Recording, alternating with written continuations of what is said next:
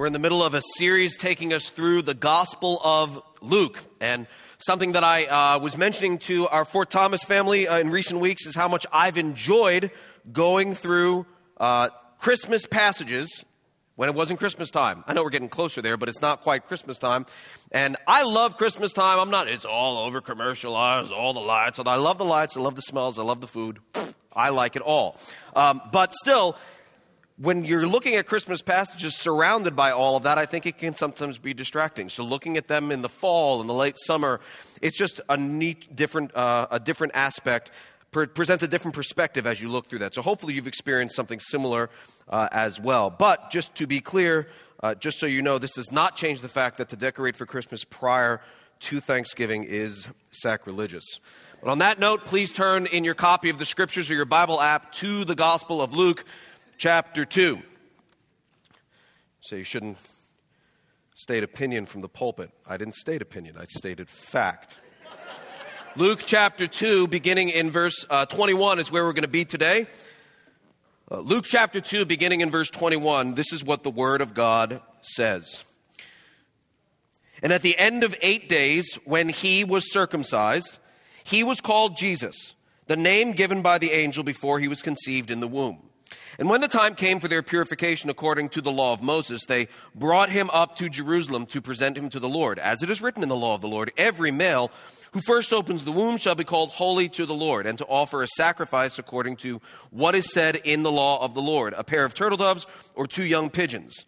Now there was a man in Jerusalem whose name was Simeon, and this man was righteous and devout, waiting for the consolation of Israel, and the Holy Spirit was upon him. And it had been revealed to him by the Holy Spirit that he would not see death before he had seen the Lord's Christ. And he came in the Spirit into the temple.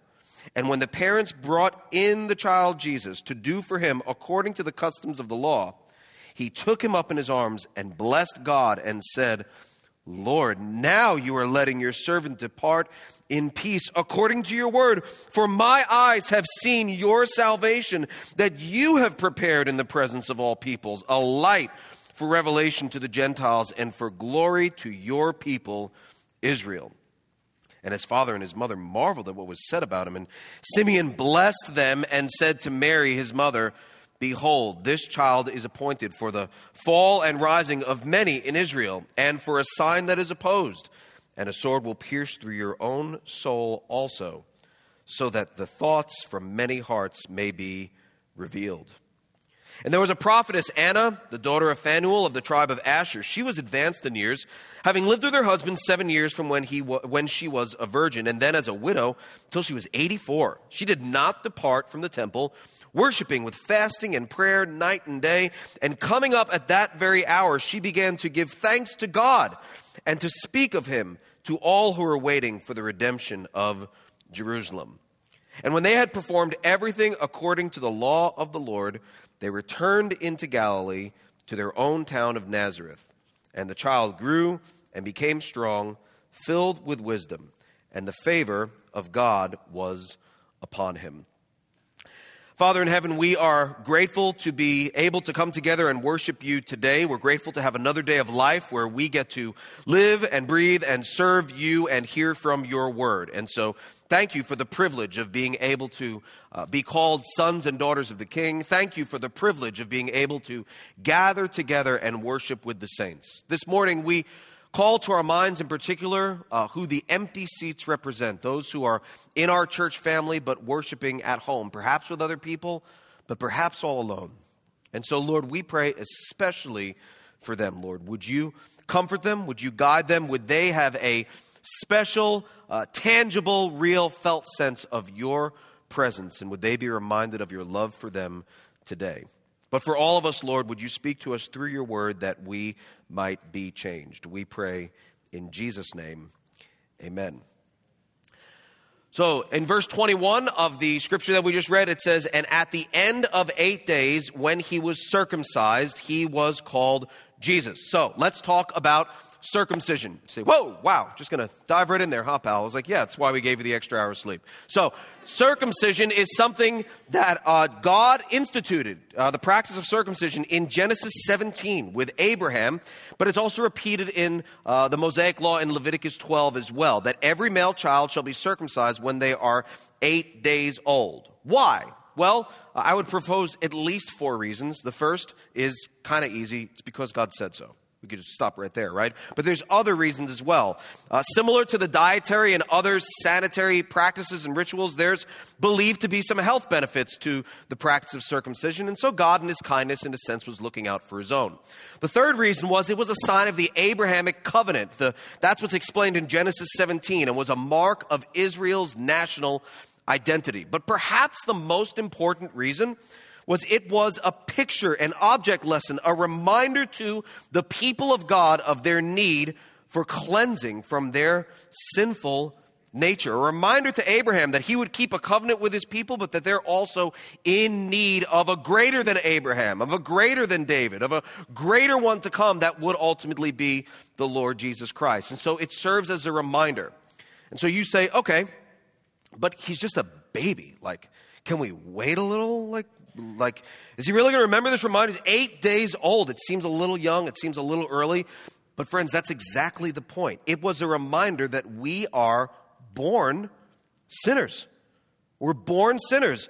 A reminder that our sinful nature is passed down from one generation to another through procreation. And that child still needed salvation, as was in need of a covenant relationship with God. And so it's actually not unkind, it's actually very kind of the Lord to institute this and to remind parents and children alike of his covenant, of his promise, but also of our very real need of a Savior. Psalm 51 says, "In sin, my mother conceived me." Psalm 58 and verse 3 says, "The wicked go estranged from the womb speaking lies." And so this is a reminder that even though there's so much bad news of our sinful nature, there's good news in that Jesus would provide redemption for all those whom are his.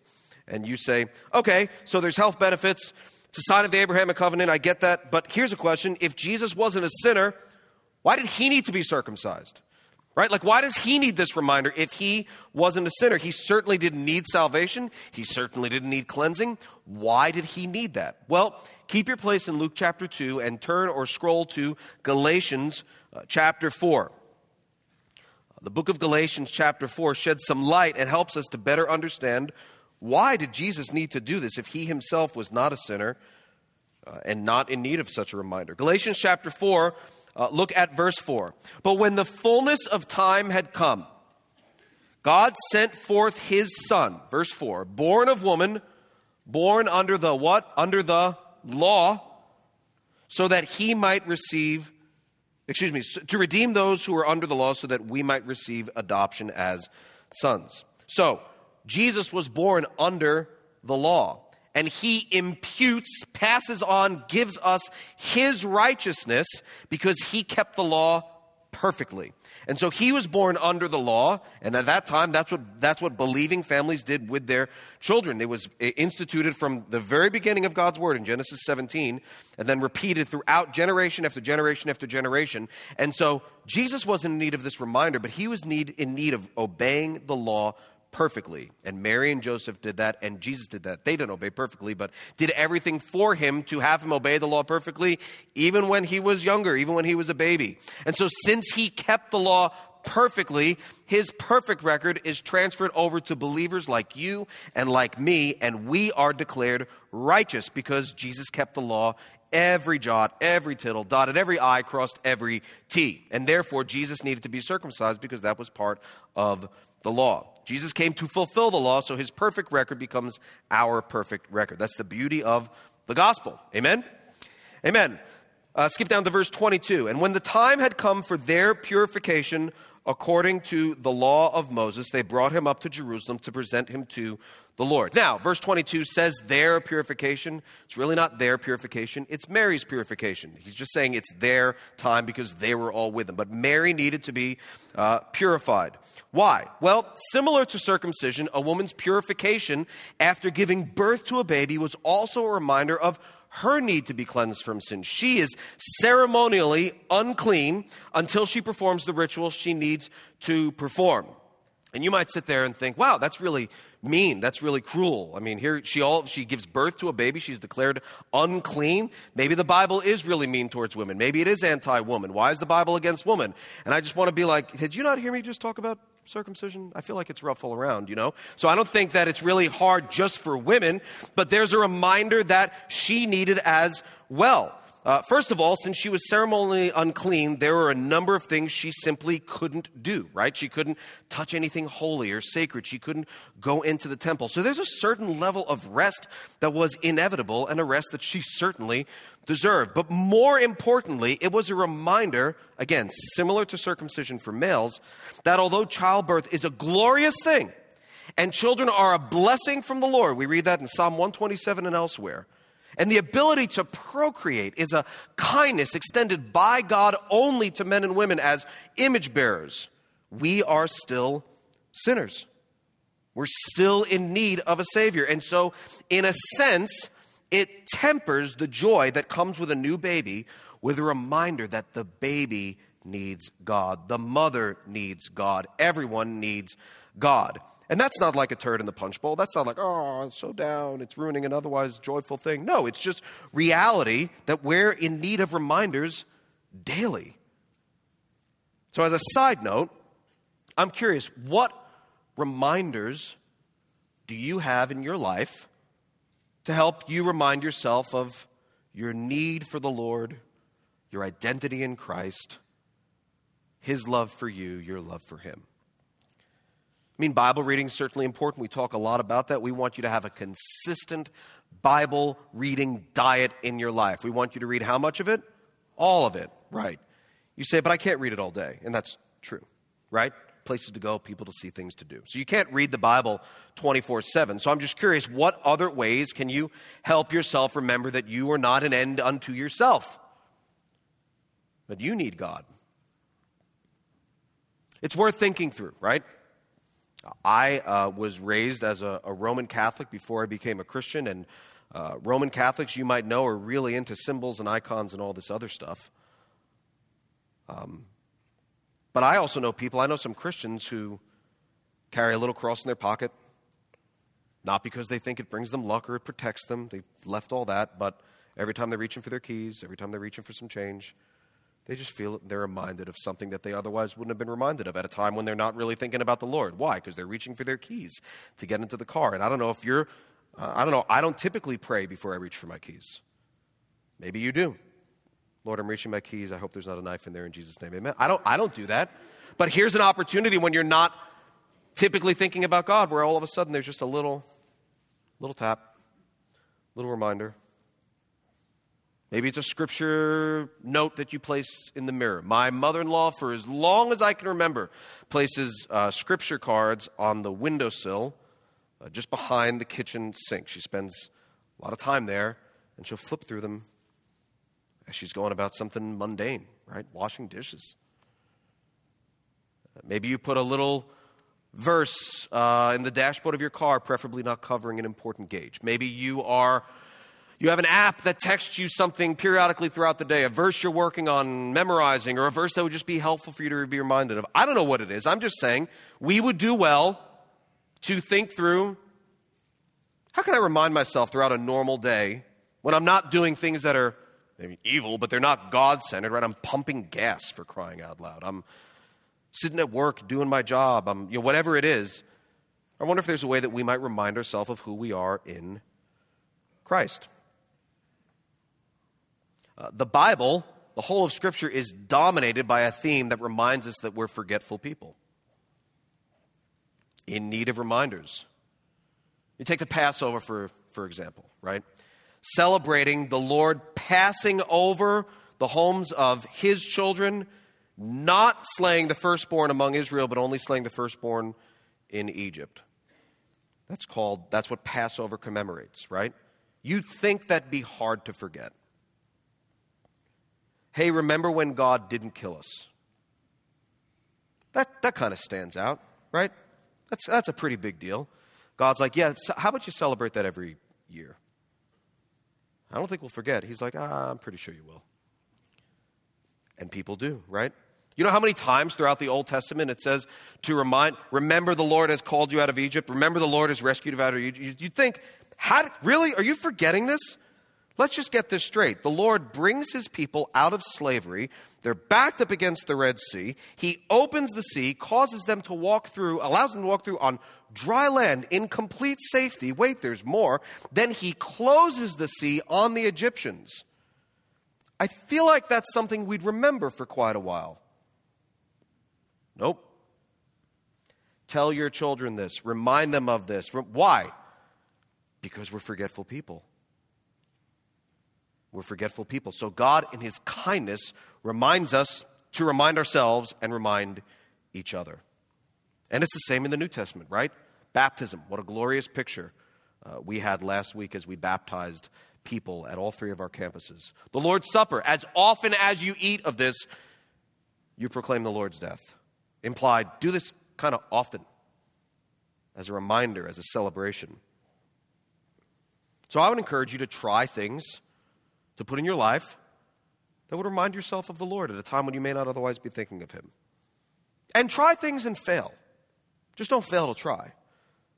I think I mentioned it one time before that there was a scripture I was trying to memorize.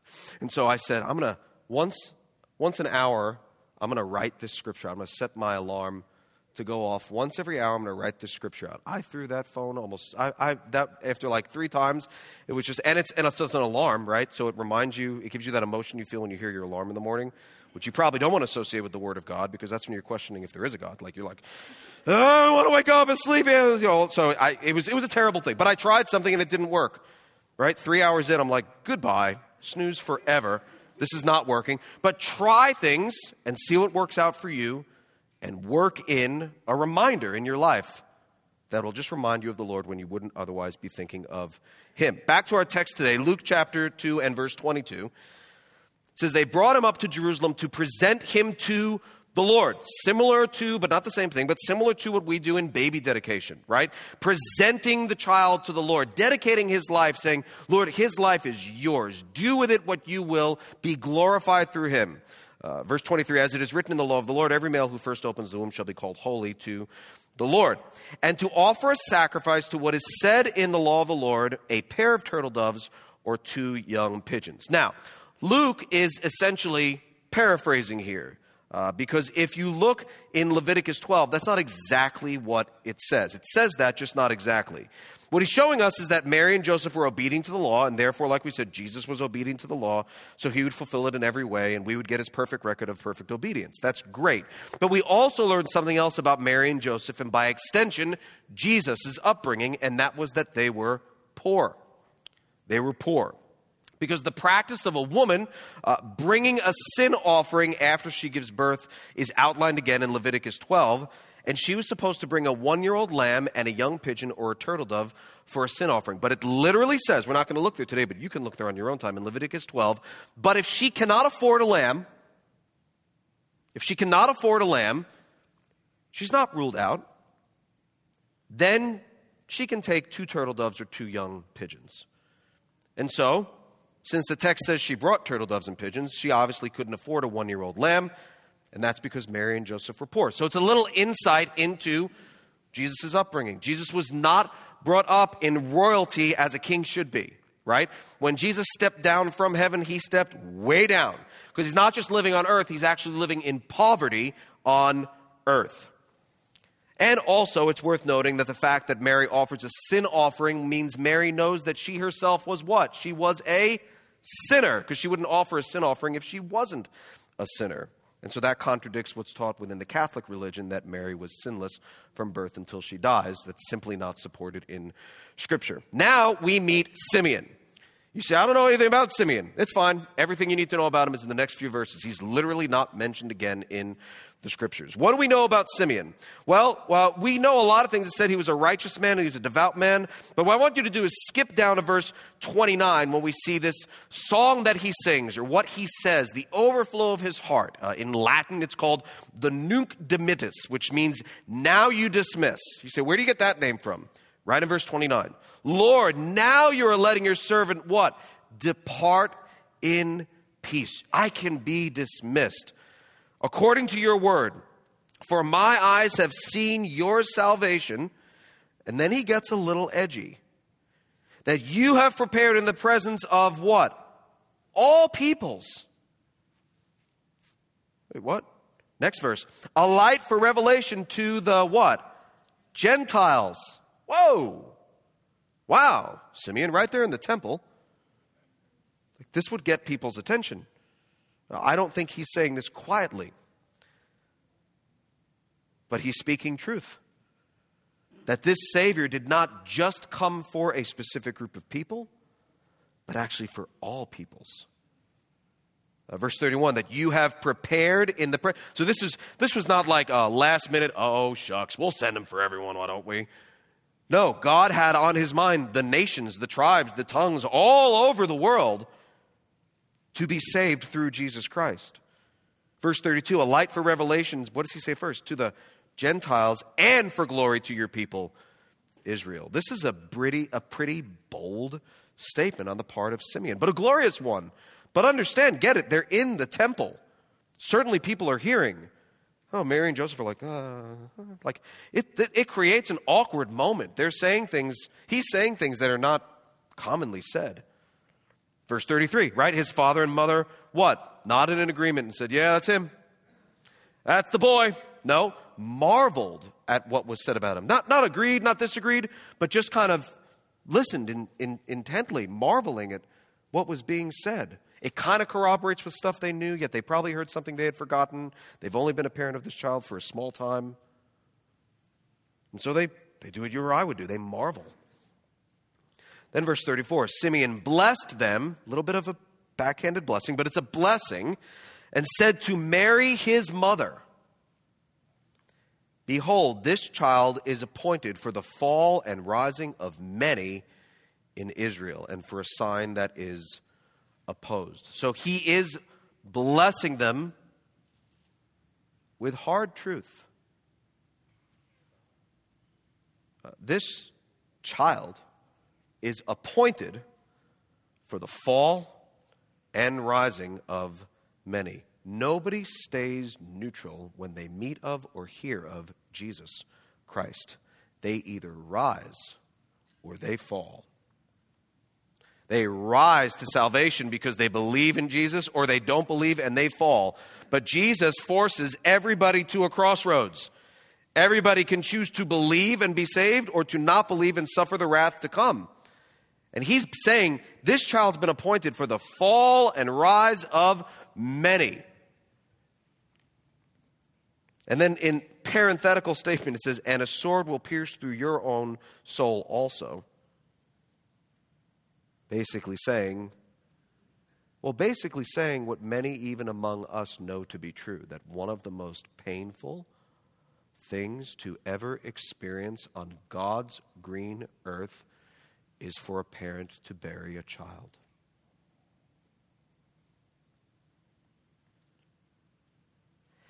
Add to that watching him die by crucifixion. A sword will pierce through Mary's heart, so that thoughts from many hearts may be revealed. Next verse, verse 36. There was a prophetess, Anna, the daughter of Phanuel of the tribe of Asher. It says Anna's a prophetess. Well, what is that? Well, 5 times throughout the Old Testament, this term is used to describe different people. It's used to describe Miriam in Exodus 15, Deborah in Judges 4, Huldah, it's a great name, Huldah, 2 Kings 22, Isaiah's wife in Isaiah 8, and Noadiah is a false prophetess, but still described as a prophetess nonetheless in Nehemiah 6. We just finished walking through the book of Acts. Philip's daughters are called prophetesses as well. These are people who spoke the word of God, but not necessarily people who had an ongoing prophetic ministry of talking about the future, like many people claim to have, sadly, today. You do need to know there's many false prophets existing today. Do we all know that? We should know that. There's many false prophets existing today, and we should be aware of them because false prophets are judged pretty severely. And so prophets don't say, "Thus saith the Lord," I think. They say, "Thus saith the Lord." And when someone says, "The Lord told me," it doesn't matter whether they have 5G available to them or not. God always speaks clearly, always has, always will. And when someone claims to have this ongoing prophetic ministry, they just, "What do you do?" "I'm a prophet." Walk around talking about the future, kind of a big deal. I say "bless you" before people sneeze. I'm kind of cool. That's not necessarily of God. So there's many instances nowadays of people claiming to have this gift, but it is not this same gift. Never, ever, ever, ever, ever, ever trust someone who claims to be a prophet and says something in contrary to God's word. It's called open theism, right? He had completed his word, but now there's an addendum to it. Heck no, not at all. So, I'm going to get back to my notes. Stop preaching against false prophets. But it's really scary. All right, one more thing. Towards the end of last year, there was somebody who, maybe you heard about this, towards the end of almost a year ago now, a very popular person and worship leader had a child die. Like we said before, how sad it is to bury a child. And they prophesied. They refused to have a memorial service because they prophesied that God was going to raise the child from the dead. He did not. And so they eventually buried the child. Now that's sad on a number of levels to begin with, right? But someone needs to realize that that person made a situation worse by proclaiming something false, giving false hope. It was not of God, because if it was of God, what would have happened? That baby would have risen. And so I'm just telling you that you live in a day and age, especially with so much access to so many different people. And we need to be careful as somebody claims to be a prophet, because if they're speaking false prophecies, they are, as Noadiah was, a false prophet or prophetess. Anyway, Anna was advanced in years. She had lived with her husband 7 years from when she was a virgin. So people assume that Simeon was old because he says, "Now you may depart in peace. Now I can depart in peace." It's not really in the text that he's old. He's just saying, "Now you told me that I wasn't going to die until I saw the baby. Now I see the baby. So now obviously I know I'm on borrowed time. I've met the baby, and now I'm going to die." But it doesn't mean that he's going to die like immediately, right? He gives back Jesus. Like, I don't think that's what happened. But people assume that he was advanced in age. Well, with Anna, we know she was. Why? It says she was advanced in years. Lived with her husband 7 years from when she was a virgin, then a widow until she was 84. She did not depart from the temple. That doesn't mean that she was like constantly 24/7 worshiping, but there was a temple community you could have lived within. She lived within that community. And she worshiped with fasting and prayer night and day. She was very regularly praying without ceasing, as even we're told in 1 Thessalonians in chapter 5. And look at verse 38. Well, look at what he says. Luke says, "And coming up at that very hour." He doesn't just say, "She walked in, and she said this." He calls attention. Luke's a historian. He notes the facts he wants you to know. And he says, coming up at that very hour. Like, do you realize the amount of things that were orchestrated for this to take place? Mary and Joseph were there. The Holy Spirit prompts Simeon to walk in. All of a sudden, coming up at that very hour, Anna walks in. This is all an example of God's providence. Him doing extraordinary things through ordinary means. Right? It doesn't say that Anna appeared. It doesn't say that she came in with a bolt of lightning. Do you know what she was doing? Walking in. You know why? That's what she did. But providentially, this is the time that this had happened. And verse 38 says, coming up at that very hour, she began to give thanks to God and to speak of him to all who were waiting for the redemption of Jerusalem. And so God was working through ordinary means, doing extraordinary things. The title of the sermon is Simeon Says. See what I did? All right, whatever. Simeon Says, and we'll take the rest of our time and see what we can learn from Simeon, what he did and what he said. Point number one, your life has been changed by God if you're eager to listen and do what he says. Your life has been changed by God if you're eager to listen and do what he says. Go back to verse 25. There's a man in Jerusalem whose name was Simeon. This man was righteous. Simeon was righteous. Now, lots of times we hear the word righteous, And different things come to our mind. I want to make sure we're picturing the right thing. Some people picture righteous like this man was, what they really picture is self-righteous. Like he's full of himself. He's excited about how good he's lived his life and all the great choices he's made. That's not what that means. That's self-righteousness. That's not what Jesus likes. That's what he speaks against to the Pharisees, right? In his 7 woes, woe to you, woe to you. He's basically saying you're all self-righteous hypocrites. So that's not what righteous means. Some people think that righteous also means he was like pretty close to perfect. Right? He just does all the right things all the time. So he may not be self-righteous, but this guy, I mean, his track record's not perfect, but it's not a distant second. That's not what this means at all. Do you know what this means? When it says Simeon was righteous, it means this. Simeon was saved. He was saved. He was made righteous. He was having faith in a Savior. You look back on the Savior. Simeon was looking forward to the Savior, but everyone's saved through faith by grace. No one's been saved differently. They used to save people differently. But no, not true, false. You're always saved through faith by grace. And Simeon was saved. He had saving faith. When you hear that someone was righteous, you have to remember what Paul says in Romans chapter 3, that there are none that are righteous, right? No, not one. No one understands. No one seeks after God. And so when Simeon is righteous, that means he was looking forward to Christ, fully believing that God would send a Savior who would pay for his sins. Romans 4 tells us that Abraham believed God and it was counted to him for righteousness. Believing God means faith. Having faith means being saved. Ephesians 2, 8 and verses 8 and 9. For by grace you have been saved through faith. And that's a gift. It's not of yourselves. It's not of works, so no one can boast. 2 Corinthians 5:21, for our sake he made him to be sin who knew no sin, so that in him we might become what? The righteousness of God. And so Simeon was righteous. That means he was saved. He had saving faith. He was a believing Jew. And he was looking forward to the consolation of Israel, looking forward to what God was going to do for his people. But he wasn't only righteous, he was also devout. Devout means he was careful, he was cautious, he was intentional. He lived his life in such a way, he walked circumspectly, you might say. So he lived his life in such a way that he was thinking, is there an opportunity to honor the Lord here? How could I be obedient to the Lord here? How can I please God with this? How can I do it with that? He lived his life very intentionally. He was devout, cautious, and careful to obey and honor God so as to lead an exemplary life to the best of his ability, not to be perfect, but because he wanted to honor the Lord and represent him well. He was righteous, he was devout, he was eagerly waiting and eagerly listening for God to tell him what to do.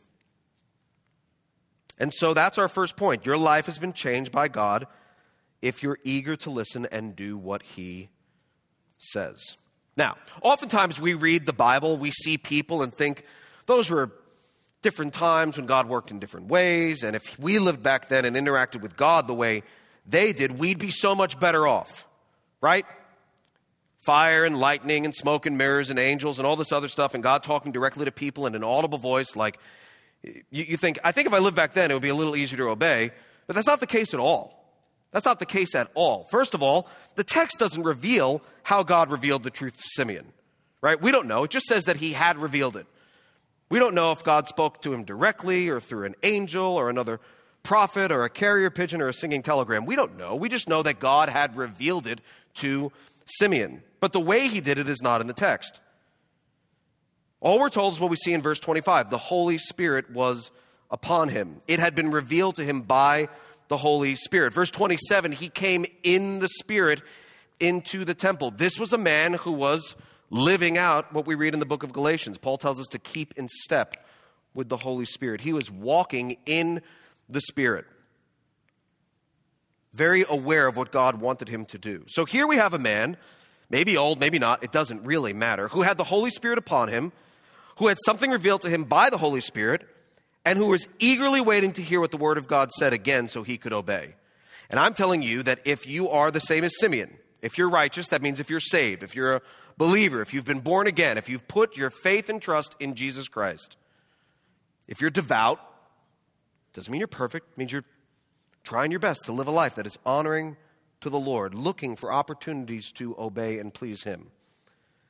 And if you're eagerly waiting and eagerly listening, And since you can read, if you're eagerly looking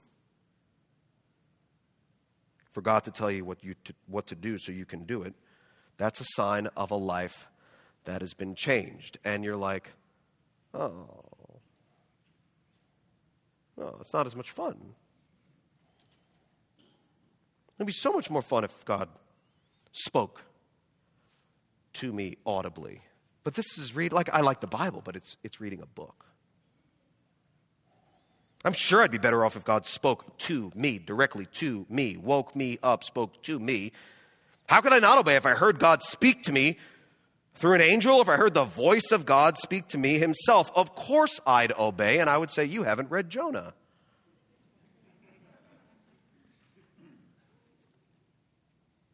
Jonah was told, Pastor Brian mentioned it in Wednesday Word if you watched it online. Jonah was told by God himself verbally in verse 2, go to Nineveh, I have a job for you to do. Verse 3, he went to Tarshish. Like straight up, the next verse he went. He didn't think about it, pray about it, kind of wrestled with it, didn't know if it was really God. He was like, no, walk to Tarshish. What happened in Simeon's life, listen, wasn't because of how God spoke to him, but how Simeon listened to God.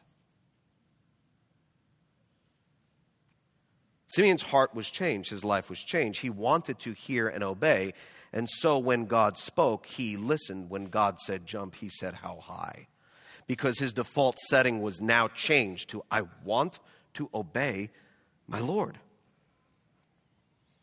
So the most radical thing in Simeon's life isn't so much that God revealed to him what he did. It's that God saved him. He was righteous. That he lived his life carefully. He was devout.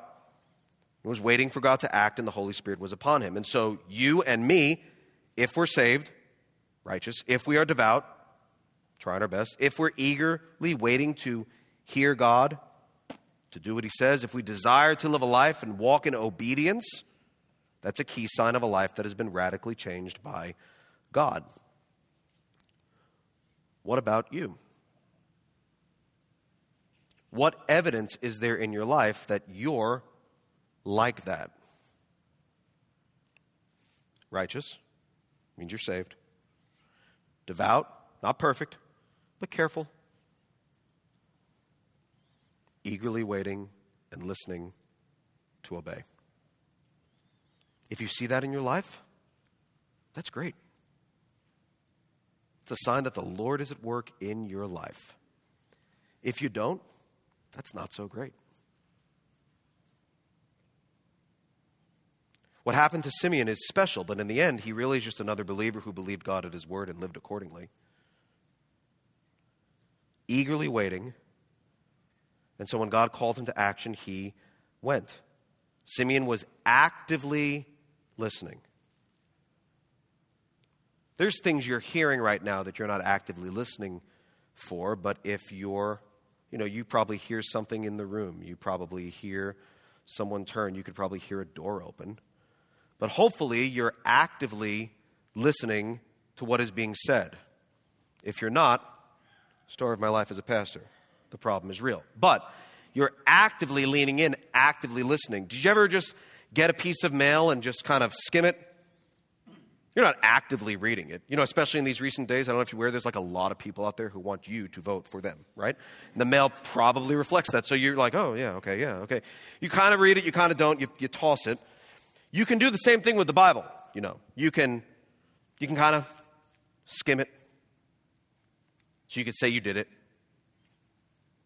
I'm not saying that's bad. I'm just saying I don't think that's I'm actively looking for God to tell me something through his word. Actively. I'm focused. I'm concentrating. I've tried my best to do it.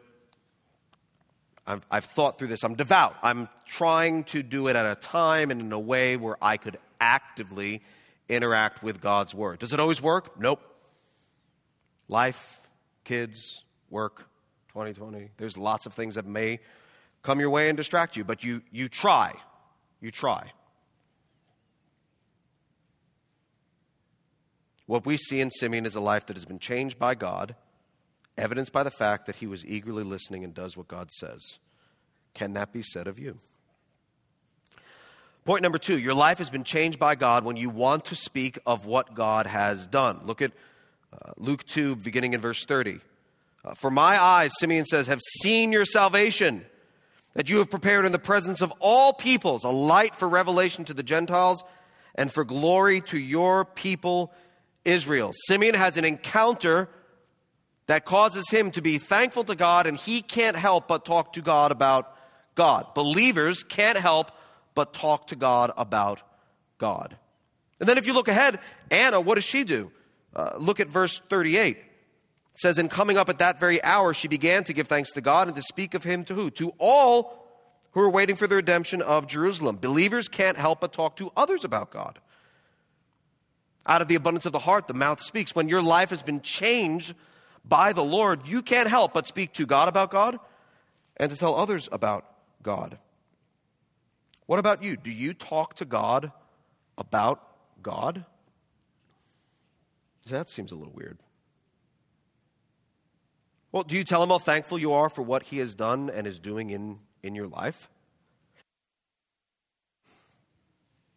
Earlier last week, I had a couple of meetings that I just didn't feel great about going into them. I was like, I'm not sure that it's a little bit out of my lane. I'm not in my comfort zone. Imagine that God would not want me in my comfort. Perish the thought. But I wasn't in my comfort zone. I didn't know that I didn't know if I could be helpful. I didn't really know what to say. It's not for a lack of trying. It's a little bit for a lack of trying. But it was also just, I just didn't feel as prepared. Sometimes you go into a meeting, you're like, okay, I'm ready. I'm excited to serve. Then other times it's like, oh, I don't know. I'm sure you have those in your life, work, family, whatever. And I went into those meetings, and God really just gave me a lot of grace and some insight that I know I wasn't thinking of beforehand. Like, this is not here's what I'll do. It's not part of my plan at all. And I'm not saying it was miraculous. I'm just saying I think I connected the dots well in ways that I wasn't able to do before. Thank you, Lord. It happened in one meeting, and then it happened in another meeting. And so the next morning, I think I've mentioned before that I like to journal. Can't always journal, but I like to journal. And so I took up my journal. Watch this, is a big deal. On a non-journal day, God was like, whoa, what's going on? Because I wanted to talk to God about what he had done and take some time. And I was just feverishly writing, just saying, wow, you really helped me. You gave a lot of grace. You gave me wisdom that I had no idea of before I woke. Thank you. This was you. This was not me. This was you. Thank you for giving this to me. This was totally you. And God's going, I know. Yes, it was. It was all me. I love you. I was there for you. I showed up.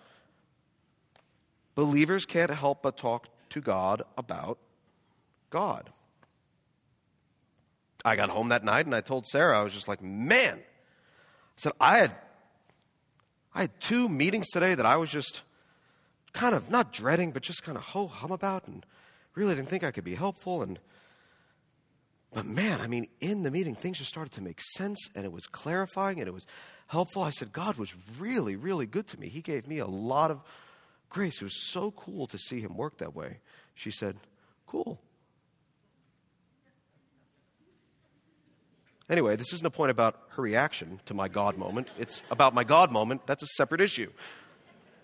Why are you telling Sarah about this? Oh, that's cute. You have a nice marriage. I mean, maybe.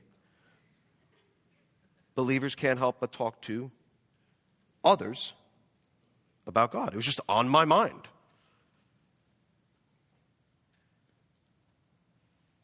What about you? Do you actively look to talk about God to other people? I'm not saying lay out this whole gospel presentation. Sometimes you have the opportunity to do that. But other times, more times than not, it's just a time when you could just pivot a conversation just a little bit towards the Lord where it perhaps otherwise wouldn't be going there. Telling somebody about, you're just talking about life and then you put in a but God. But I'm sure grateful that I have love and peace with God. I'm sure grateful that God is in control. I'm standing in line to vote last week. I had someone standing in front of me, and we're all kind of moving our way slowly but surely to get in and to go and cast our vote.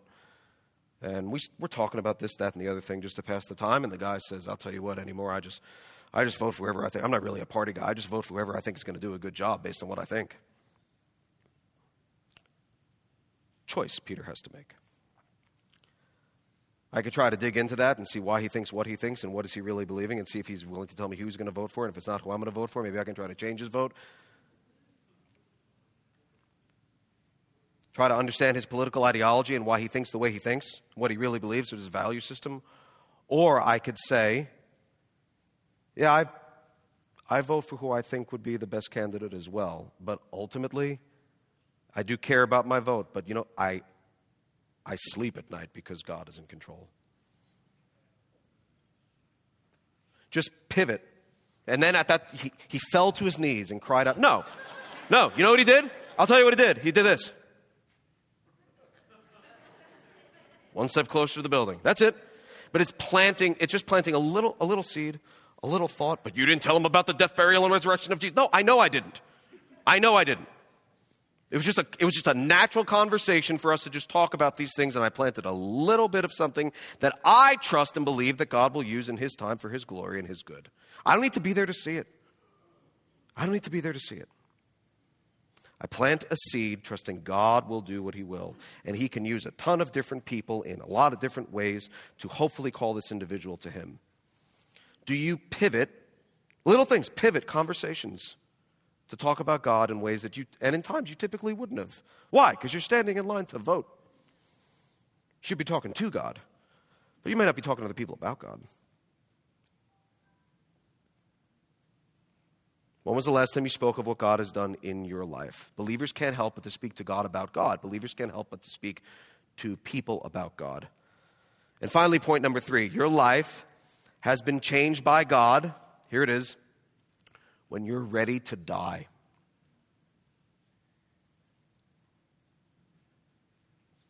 Verse 29, Lord, now you are letting your servant depart in peace according to your word, for my eyes have seen your salvation. And so 2 things there. He's saying, Lord, you've made good on your word. You've done what you said you were going to do. You said that I was going to live until I got to see this baby. Now I saw this baby. I can depart in peace. But he mentions his salvation, right? He's departing in peace, not just because of seeing the precious Christ child, but because of what that child would one day do for him in dying on the cross and bearing the wrath of God that would have gone to Simeon, but instead went to Jesus. Now, I think this is, again, usually where people infer that Simeon was old because he talks about the fact that God is now letting him depart in peace. And that's not really in the text, but it's fine. It doesn't really matter. What does matter, though, is what is in the text. Simeon is departing in peace because he has seen salvation. Simeon looks at the baby Jesus, and Simeon is reminded of his own salvation. He knew he wouldn't die until he saw the Savior, and now he has. And he will die in peace, not because he saw the Savior, but because that baby would purchase salvation for his soul and the souls of all who would believe in him. You know that your life has been changed by God when you're ready to die. And so, it begs the question, are you ready to die? Please understand that's not the same question of are you wanting to die? You know that, right? I do not I'll say it right here. I don't want to die now. You don't want to go to heaven? I do when I have to go. I'm hoping to not go today. There's things I'd like to do, things I'd like to accomplish, people I'd like to see, things I'd like to see in my kids. That's Peter's plan. I would like to not die. But I am ready to die. Does that make sense? If God calls me, I'm ready. There's things I'd like to do and things I'd like to accomplish and prayers I'd like to see answered. But if God has a different plan, I'm ready. And so the question is, are you ready? Perhaps more than any other year, in your face constantly has been the word death.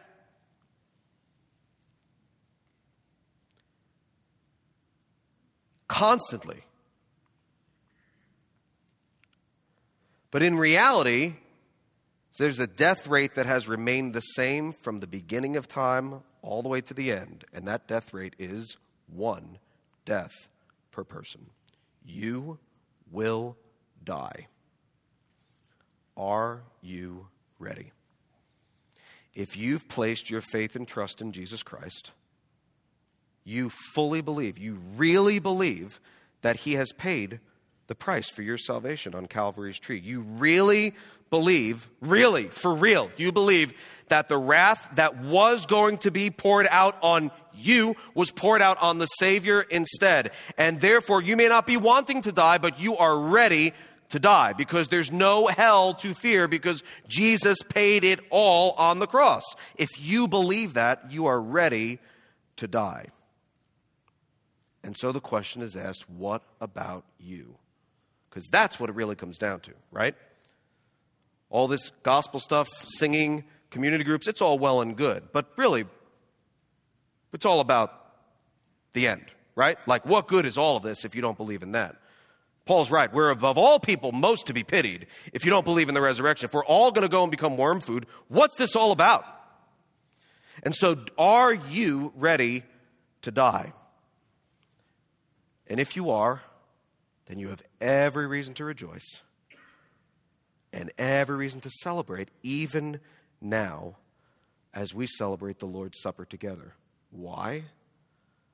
Because we're forgetful people, but thanks be to God, he gives us a tangible reminder that we can see, taste, to remember who we are in Christ, what's been promised to us in the gospel, and what was purchased for us on Calvary's tree and promised to us because of his resurrection. Let's pray. Father in heaven, we are grateful for your word, grateful for you, Christ, grateful for what you accomplished for us on Calvary's cross, grateful because from the foundation of the world, you chose to establish for yourself a people and pour out grace and mercy upon them for your glory. And we do well to say thank you. Lord, now would you be with us as we reflect upon these things, thinking about Simeon, thinking about the life changes that you brought about in his life for your glory. And we pray, Lord, that you would cause us to reflect, to remember, to celebrate as we reflect on your word and celebrate the Lord's table. In Jesus' name, amen.